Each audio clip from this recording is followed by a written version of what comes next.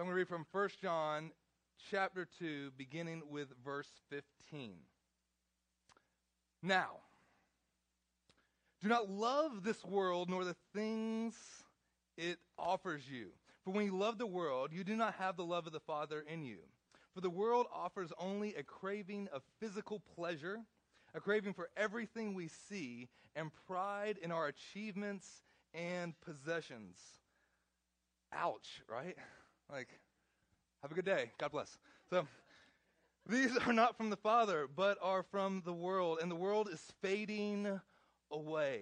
The world is fading away along with everything that people crave. Have you ever craved something and you just had to have it only to get it, and then it's like, it wasn't as good as I thought it was going to be?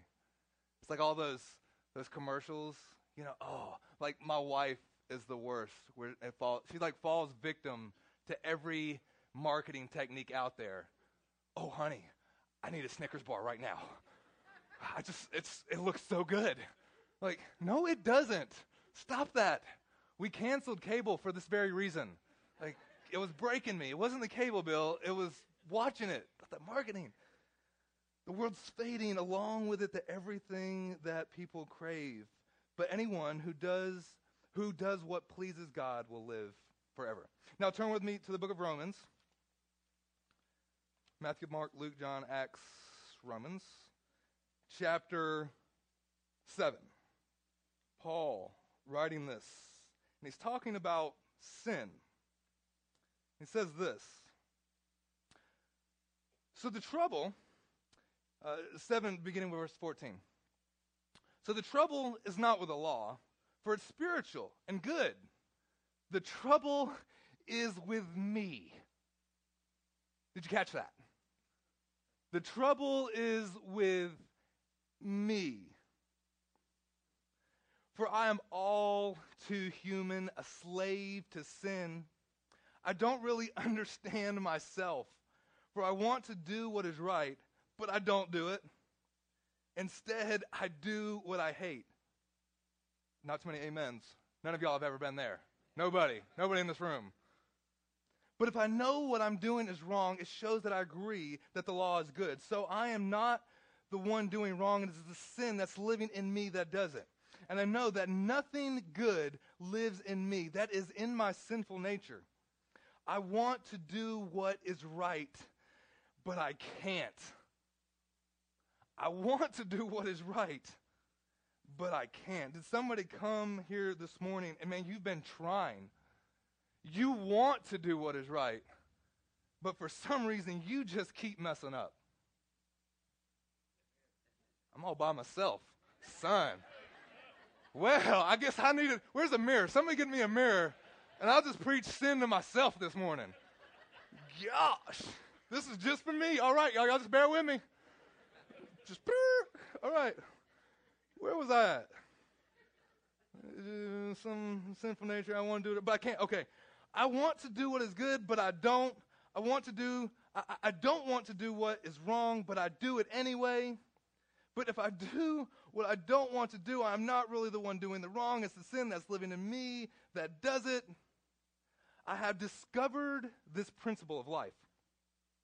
That when I want to do what is right, I inevitably do what is wrong.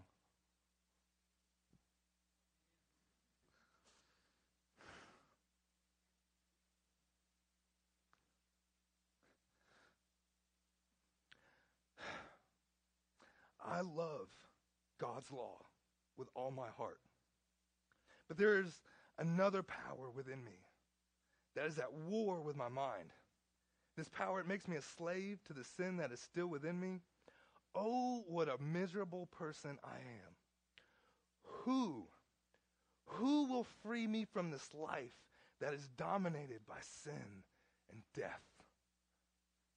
Man, I read this week. I just read it over and over. And last night, I was laying in bed and I was just reading it again. And it just something clicked, and I realized, how many times did he use the word I and me? And I tried to count, but I tried like 7 times, but I kept like 1, 2. at least over 30 times. Like, y'all could go home and count how many times. But I kept losing fingers, and I couldn't do the math. I and me. And I just thought about myself, maybe you've grown up and maybe you've attended church for the good majority of life, or maybe you come from a different background, and whenever the preacher gets up and he starts talking about this idea of sin, the construct of sin, it always becomes, at least for some of us, it was always about your sin. Your sin, and this, but when Paul, the individual who pens a good portion of the New Testament, begins to deal with this issue of sin that he's writing to these people and to this church, he says, my sin, me, I have a problem. I have discovered this at work, that, man, I want to do good, but I mean, it's very personal to him. It's very personal to him, this struggle, and he's just kind of releasing his heart. Man, I'm doing this. Me.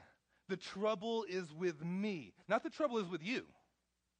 The trouble is with me. The trouble is, and I just thought to myself, God, at what point did we kind of lose this? At what point did we lose the personal idea of that, like when we are struggling with something, when we are struggling with sin? And for some of us, it comes in a few different ways.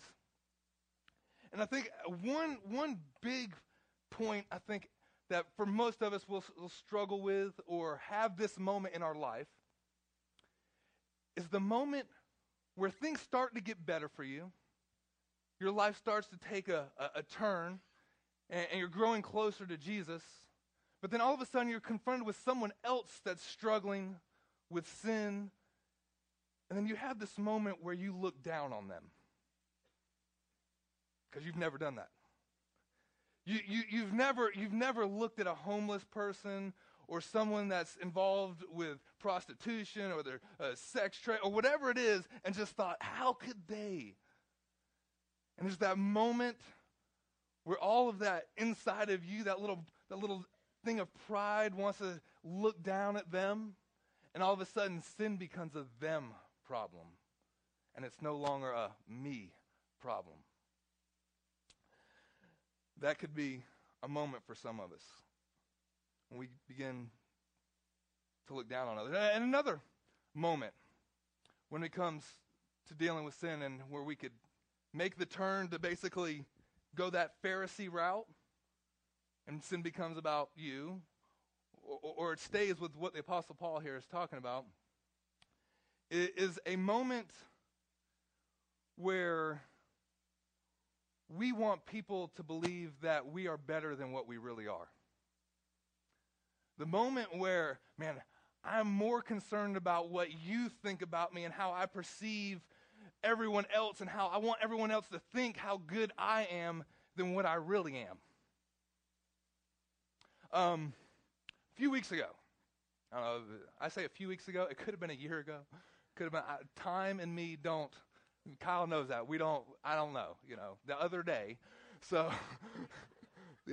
I talk with Devin about this stuff, and I'm like, yeah, I just told you that the other day, like, honey, that was 6 years ago. I don't know, I have no clue. I have like 4 watches, they do me no good. So, the other day, we're having some of our leaders together for a meeting, and so I kind of have this little presentation that I'm going to put on the screen for them, and I'm hooking up the little Apple TV to get it all ready, and it's actually, I think the pastors were coming over, some of the pastors of the church.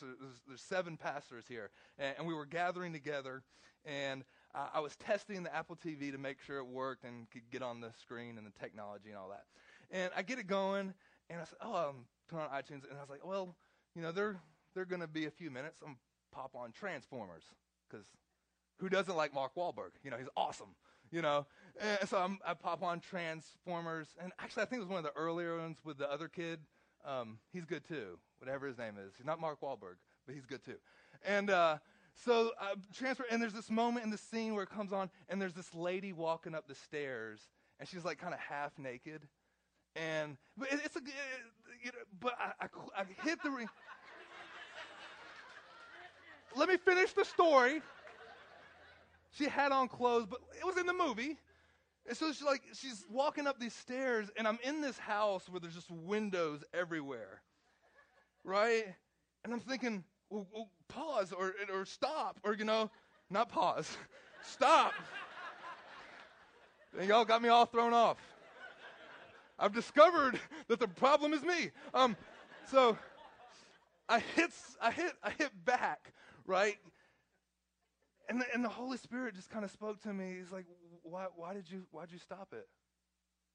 Did you stop it because of that scene? Or did you stop it because you were thinking the other pastors might come in the room and think you were watching something you shouldn't be watching? I said, I'm pretty sure it was B, God. Pretty sure it was B. And I said, man, the hypocrisy in me. And then later on, I think it was a few days later, I pulled Alan aside and I said, man, I had this moment and this is what I did. And I was just like, I felt like such a hypocrite. And to which Alan stepped forward and, well, let me tell you about what I did the other day. I was like, oh, you made me feel so much better. Thank you. You're messed up. You're more messed up than I am, dude. You need to repent, bro. So he told me this, and I'm like, yeah, we're a bunch of hypocrites. Like, we're leaders of the church. And then I read this scripture that Paul writes, and Paul's saying, yeah, I'm a hypocrite. And then I remember, wait a minute, hold on. Paul has this earlier conversation in the book of Acts with Peter, who Peter's the leader of the emerging church. And Paul has to rebuke Peter because, Peter's a hypocrite. Because Peter's eating with some Gentiles and not eating with some of the other Jews. And Paul's like, whoa, hold on. Do you not see your hypocrisy? And then I look back and I think about King David, and there's a story where a prophet comes to him and begins to tell him this story, and to which David's like, oh, we need to kill that guy. And to which the prophet's like, no, that guy's you. Oh, well, let's not kill him. And David's like, yeah, I'm a hypocrite. The moment when the hypocrisy reveals itself, not in someone else, but when it reveals itself in you. Have you ever heard people, man, I just wish church was like how it was in the beginning. In the first, they were hypocrites back then. We're a bunch of hypocrites. We are. And Jesus knows that. Jesus knows it. And it takes all of that, all of this, here's the funny thing about this. I've talked to so many people that say, listen, I don't, Lucas, it's cool, it's great, but church just isn't for me. Just the hypocrisy of the church. I'm like, I get that. I understand. But listen, if you come, it's still going to be a bunch of hypocrites because you're there. What do you mean, Lucas? Well, you go to the bar, don't you? Yeah. You really think that bartender cares about your problems? Try not tipping him.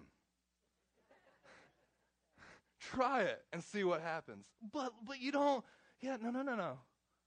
Like, we live in this world that, there's so many that, man, that try to paint this picture of us as Americans, or especially within Christianity, about being intolerant towards people and different things or different beliefs within our faith. Like, you're intolerant. But have you recognized some of these people that are preaching tolerance? They're preaching this tolerance, but they're intolerant to those that have an intolerance. Man. It's like, whoa, hold on. You're talking like, do you not even see? Let me give you a better example. Someone gets up and says, there's no such thing as absolute truth. Are you absolutely sure? Let that sink in for a second. That's like a slow burn. It takes a while. Because I can explain it, but if you have to explain the joke, it doesn't. We're all, on some level, dealing with something. And maybe you came here this morning and we sang that song and it was so appropriate. If you come and just the weight of sin is on your shoulders, and you're here and on the outside everyone's just, they think you're awesome. And maybe you've painted a picture to the ones around you where, man, people believe that you're better than you actually are. But you look in the mirror and you know you. And you know what's going on inside of your heart. And you too, and you could come like Paul, and you could say, listen, the trouble, I know I've blamed it on my pastor. I know I blamed it on the church. I know I blamed it on my spouse, but the trouble is with me. The trouble is with me. And Paul says, listen, all this hypocrisy in me, all of these things. But here's the thing. We all have it. But as Christians, what's different about us is the manner in which we deal with our hypocrisies. The manner in which we deal with them is not to be ones that, in some ways we've been taught, is to just cover them up. But no, we do like what Paul says, and we bring it into the open. We says, yes, man, I've fallen short. I've fallen short time and time again, and I've discovered this law that when I want to do what is right, I inevitably do what is wrong. He's laying it all on the table. I know I've written these letters. I know all of you guys are coming to listen to me. I know all of you guys have heard this thing, but y'all need to know this too. Y'all need to know this as well. I've tried to do it, but I keep messing up, and he just leaves it and puts it in the open. And I think is if we, as the body of Christ, can stop trying to cover up our hypocrisy, and we could just say, listen, this is what's going on. And then he poses this question. He says, what a miserable person I am. Who will free me from this life that is dominated by sin? Who will free me? And this is what he says. In verse 25, he says, thank God. The answer is in Christ Jesus our Lord. The answer is in Jesus Christ. And if you've come here and you've been dominated by the weight of sin, the answer is in Christ Jesus. The answer is in Christ Jesus. So it instantly begins to pose a few questions. But Lucas, man, that sounds great. Yes, I'm a Christian. I believe in God. I believe that by his stripes I'm healed. I believe he's overcome and I can do all these things. Then why am I, as a believer in Christ, why am I still struggling? How come I can't kick this drug habit? How come I can't stop lying? How come I can't stop pursuing these things? How come this pride keeps just welling up inside me? Why does it seem that I'm still struggling? I know that Christ has overcome it, but how come I can't seem to overcome it? I believe, help. And so this morning I want to give you a couple things about overcoming temptation when we're faced with it. And to do so, I'm going to do it from the book of Matthew, chapter 4, when the enemy is tempting Christ. Now, temptation in itself is not a sin. It's when we give into it. And there's this moment in all of us. We all have our own things. See, your struggle is different from my struggle. My struggle is different from your struggle. The thing that trips me up may be super easy to you. And the thing that's you're struggling with might be super easy to me. See, we all have our own thing. And they all fall underneath those three categories that we read just a few moments ago in the book of 1 John. Lust of the flesh, lust of the eyes, pride of life. Lust of the flesh, lust of the eyes, pride of life. And in Matthew chapter 4, Jesus is led out into the wilderness by the Spirit, and the enemy tempts him. Beginning with verse 3. Now during that time, the devil came and said to him, speaking of Jesus, if you're the Son of God, let these stones become loaves of bread. But Jesus told him, no, the scripture says people do not live by bread alone, but by every word that comes from the mouth of God. So he's tempting the flesh. Jesus was out there. He was fasting. He was hungry. Listen, you want to fulfill this thing. Turn this stone into bread. He's tempting him through the flesh. Next, the devil took him to the holy city, Jerusalem, to the highest point of the temple and said, if you are the Son of God, jump off. For the scriptures say, he will order his angels to protect you, and they will hold you up with their hands so you won't even hurt your foot with a stone. He's tempting them with the pride of life. And Jesus said, if you are who you say you are, you could do this because this is what will happen. Because it's all about you. And then Jesus responds by saying, the scripture also says, you must not test the Lord your God. Now next the devil took him to the peak of the very high mountain. He showed him all the kingdoms of the world and their glory. I will give it all to you, he said, if you will kneel down and worship me. If you'll kneel down and worship me. Get out of here, Satan, Jesus told him, for the scripture says, you must worship the Lord your God and serve him only. Then the devil went away, and angels came and took care of Jesus. I'll give you three things when it comes to dealing with temptation and the sin that so easily besets us. Now, when I was writing this week, this wasn't on purpose, but all 3 points begin with R. And I don't know if I've ever done that in the history of our church. Okay, like it's like kind of cliche, right? I got 3 points, and then that was just, hope maybe they'll remember them. So anyway, the first one is to recognize what is happening. See, the enemy has come to Jesus, and he's tempted him in these three things. But see, he doesn't really let out the cat of the bag until the end. He said, like, oh, you could turn this stone into bread, and like, Jesus, it's for you. It'll help that hunger. Or you could do this. You could jump off of this, and then God's going to protect you because, yeah. But then at the end, he gets down to his real motives. If you will just worship me. See, those things that are tempting you in your life, see, it could appear like, oh, man, that like this is good, and it'll help you. Or making this decision and going in this direction, like it's going to fulfill this need or satisfy this craving, this desire. But at the end of the day, you know what the enemy is after? He's after your worship. He's after you. He's after your worship. And it comes in a very subtle way. Have you ever confronted someone or been confronted by a situation where you could just tell in the midst of this conversation, this person has ulterior motives? What they're saying, man, they might be saying all the right words, everything looks good, but just something is not right here. The other day, I went out and I decided I want to purchase a chair for my office. I want a good chair. And so I had no idea Shalot has so many furniture stores. Shalot has like 4 or 5 furniture stores. I go to all of them, and you're instantly bombarded by the salesperson. I like, listen, I don't want to be rude, but I'm going to come in here. I'm going to see the one I want. If I want it, that's the one I want. If I don't, I'm not going to buy no matter what you tell me.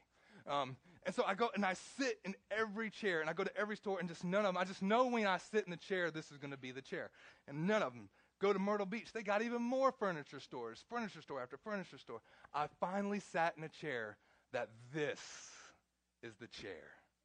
And so I give the lady the signal. I'm like, we're good now. Come on. You're about to make a sale. And she comes in, and I'm like, I like this chair. Can you tell me, is this a leather chair? Is this a real chair? And then, no, sir, this is vinyl. And my heart just... And she it was like pleather or something, or whatever it was. Yeah, whatever, yeah, junk. That's what it translates into, right? And I know half y'all have them. Like, I have one too. Not this one. I didn't buy that one. But, and she's like, begins to tell me how the pleather and the vinyl is so much, but sir, it's more durable. And if somebody cuts it, it's easier to repair. And like, she begins to try to sell me on this. And I'm like, listen, lady, I appreciate it. But here, I don't know if you know, I actually preached a sermon about fake chairs a long time ago. And I did. You can find it on the podcast. Because I had the fake chair, and there's like little pieces of chair would fall off all over my house. And like they'd be stuck to me when I got up from the chair. I said, I made up my mind. I'm not buying another fake chair. It only lasted a couple years. I want a good chair. And if this thing can't come in leather, I don't want it. But sir, it's going to cost more money. I know it's going to cost more money, but I want a real chair. Well, let me see. And she comes back. I got great news. We could get this chair that you want in leather. I want it, And she's talking, and then she begins to sell me on how much I'm going to love this chair. You tried to tell me that this other chair was the best chair in the world, and the vinyl's so much better, and now that you know you could order this chair, all of a sudden this one's better. Ulterior motives. I could sense it. What's the point of that story? That the enemy works in furniture stores. That's the point. The point is, you got to look out for ulterior motives. The enemy comes in and he sells you something, man, this sin is going to be great. This sin is going to fulfill that craving, that lust of the flesh, that lust of the eyes, that pride of life. It is going to fulfill and it's going to be so good. It's not. It's not. It's going to be a fake chair that follows you around for the rest of your life. I still got pieces of it stuck on me somewhere. I'm telling you. See, that's what the enemy does. He takes a little bit of truth and he twists it and wraps it into a lie. It's just like those Budweiser commercials, right? They always show like awesome people that are like super skinny on the beach. They never show like the big beer belly guy on his couch, like, have a Budweiser.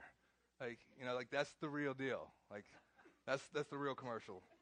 It's like the juicy juice, no juice. That's what it is. That's the enemy right there.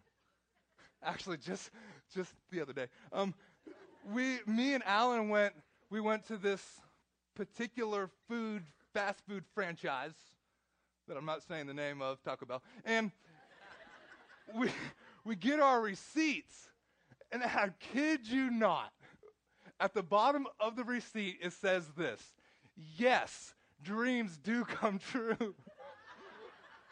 We are hiring. And listen, if you work at Taco Bell, it's a great job. But if that's your dream job, you've got the wrong dream, y'all. It said, yes, dreams do come true. And then it said this, great competitive wages. And they're like, start you out at minimum wage. Whoa, competitive to who? Like, minimum wage, what minimum wage says is if we could pay you less, we would. Like, and it's like selling this at the bottom of this ticket. And me and Alan are just laughing, and it was awesome. And again, the point of that is Taco Bell is the enemy. But like trying to sell you something, there's an ulterior motive. You know, the enemy will do it every time. He will tempt you. He will make it look great. He will make you think that, yes, your dream will come true. Yeah, you could go out and you could cheat on your wife. Dreams come true. It leads to death. And it leads to heartache, and it leads to pain, and you're going to regret it. Recognize. The second thing is how we respond. Every time that Jesus is confronted with one of these temptations for the enemy, you know how he responds? He responds with the word of God. The scriptures say this. He responds with the word of God. There is nothing that will change your life more than getting in the word of God, of knowing his word for your life. There was a study done. Willow Creek Community Church, Pastor Bill Hybels, wonderful pastor. I mean, back in the 90s, this church was kind of the church that set the standard for churches of just doing amazing kind of breakthrough things. Anyway, about maybe 10 years ago, Bill stepped back and he said, listen, I want to take all of the things that we do as a church, and I just kind of want to know their spiritual effectiveness on making disciples. And they begin to do all these surveys and all of these studies. And you want to know what they found out? They found out this, that everything that they were doing as a church, and they just had hundreds of ministries. They had all different kind of things that they could be doing and trying to make people better disciples, better followers of Jesus Christ. You could take everything that they did as a church, put all that together, and it doesn't even come close to if they just got people in the Word of God. That if they got people in the Word of God, their spiritual growth and spiritual trajectory with their relationship with Christ was exponential. That they received far more than all of the women's ministries, all of the men's ministries, all of the kids' ministries, all of this and all of that put together wasn't even close to just getting the Bible embedded into people. And it's kind of, I mean, on the surface, it's obvious, right? It's like, yeah, it's so easy to get like mixed up with other stuff. And I want you to know, like, that is our strategy as a church for making disciples. Is we want to do everything we can to embed the Word of God in your life. Everything we can to embed Scripture in everything we do. Man, because there's life in this. And that's why I love it when I could open the Scriptures and I could read this passage from Paul. And he says, listen, the problem's with me. I'm all too human. I'm struggling, man, because, man, it's real. But then he just doesn't leave us hanging there. He gives us the answer. Thank you that the answer is in Christ Jesus. Man, you want to know how to overcome? Man, get in the Word of God. Get in the Word of God. Let God's Word just be a part of everything that you do. Recognize, respond, and remember. Remember the big picture. Remember what he says over there in 1 John. All the lust of the flesh, the lust of the eyes, the pride of life, all of this stuff that the world has to offer and says is so good, it's all fading away. It's all fading away. Got a little illustration here. So kind of imagine, you might want to watch out. Imagine this. Now, I think I might have done this once before, so if you saw this, act like you haven't. So imagine this is a timeline. Actually, I think I saw this from Francis Chan. This is a timeline, and this is humanity on a timeline as we know it. And Jim, do you mind just holding this here for a moment? So all of humanity, from creation's beginning, from Adam and Eve to where we are at now, everybody finding themselves along this line. Do you know that we live in a time in history where 99 point whatever percent of all of humanity, of every person that's walked this planet, that's gone before us, they lived in a time where they didn't flip a switch. They didn't jump in a car. They didn't just boom, electricity. They didn't take a flight. They didn't get to Google it. They don't have no cell phones. And so for our portion of history and life as we know it amounts to about this. This amount of all of the people that have gone before us. And we live in a time and a season where, man, just this moment. And we begin to believe that, man, everybody's lived like this. Everybody's kind of had this standard and this way of living. Listen, if I'm hot, I just adjust the air conditioner. Man, if we're going to cook dinner, we just pop it in the oven. We just press the microwave. You want to travel, I just jump in my car. Man, I was talking to Kevin the other day, and we were talking about this TV show. So, like, could you imagine, like, the amount of time it would take to just survive? No grocery store? Imagine if right now you were responsible for your next meal, not Walmart. You had to grow your own crop. Son, I'd be starving. I don't have the green thumb, I have the black thumb. I just kill somebody. I would have to, like, hook up with somebody that is, like, good, and I'll just be the preacher. And, I work 1 hour a week, and this, that's another joke. Woo! Okay, so all of this. Because it's like, even with this, remember, it's passing away. Thanks, Jim. It's passing away.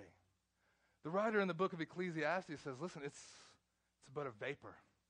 It's but a moment. It's here today. It's gone tomorrow. I remember growing up, so many people would say, oh man, it just goes by so fast. And I always thought, when I was younger, I thought, man, they're crazy. And then I had kids, and Kobe's turning 5, or she is 5. She's starting school this year. Like just the other day, I was driving her home from the hospital. That moment, Kyle and Michelle are getting ready to have here in just a month from now. Michelle's getting ready to have this baby boy. And there's this moment as a parent, and you got, some of y'all know it, where you leave the hospital and you put that car seat in the car for the first time, and you're driving home slower than you've ever driven before. And all you can think about is, why is everyone going so fast? Slow down, there's babies in the car. And then you fast forward 5 years, and you're like, kid, get in the car seat. Come on, go, go, go, go. Right? Because it goes fast. Now, when you're in the midst of it, it seems like it's slow. It seems like it's taking forever. You talk to the ladies when they're in their 9 months of pregnancy. Man, if this baby could just get out of me. Right? It's taking forever. But it's a vapor. It's a moment. This whole life. He says, listen, it's all fading away. The lust of the flesh, the lust of the eyes, the pride of life, those things, some of those things that you're pursuing so hard, they're fading away. They're fading away. I'm going to ask the worship team to come back up. But here's the thing. Here's what I don't want you to leave here thinking. That you've come in and there's some sin issues. There's some things that you're dealing with your life. I don't want you to go home thinking that, oh, well, I could do my little checkbox, my 3 R's, and it's going to be okay. I could recognize, I could respond with the scripture, I could remember, I could do these, and we're going to overcome it. Nope. You will fail. You will. Because there's only one way. And Paul says, listen, I thank God that the answer is in Christ Jesus. He's going to do the work. He is going to do the work inside of you. The answer is in Christ Jesus. So now, there is no condemnation for those who belong to Christ. And because you belong to him, the power of the life-giving Spirit has freed you from the power of sin that leads to death. You have been freed from it by the power of Jesus Christ. And he can do it. This has been a presentation of Coastal Vineyard Church, a community of faith, hope, and love.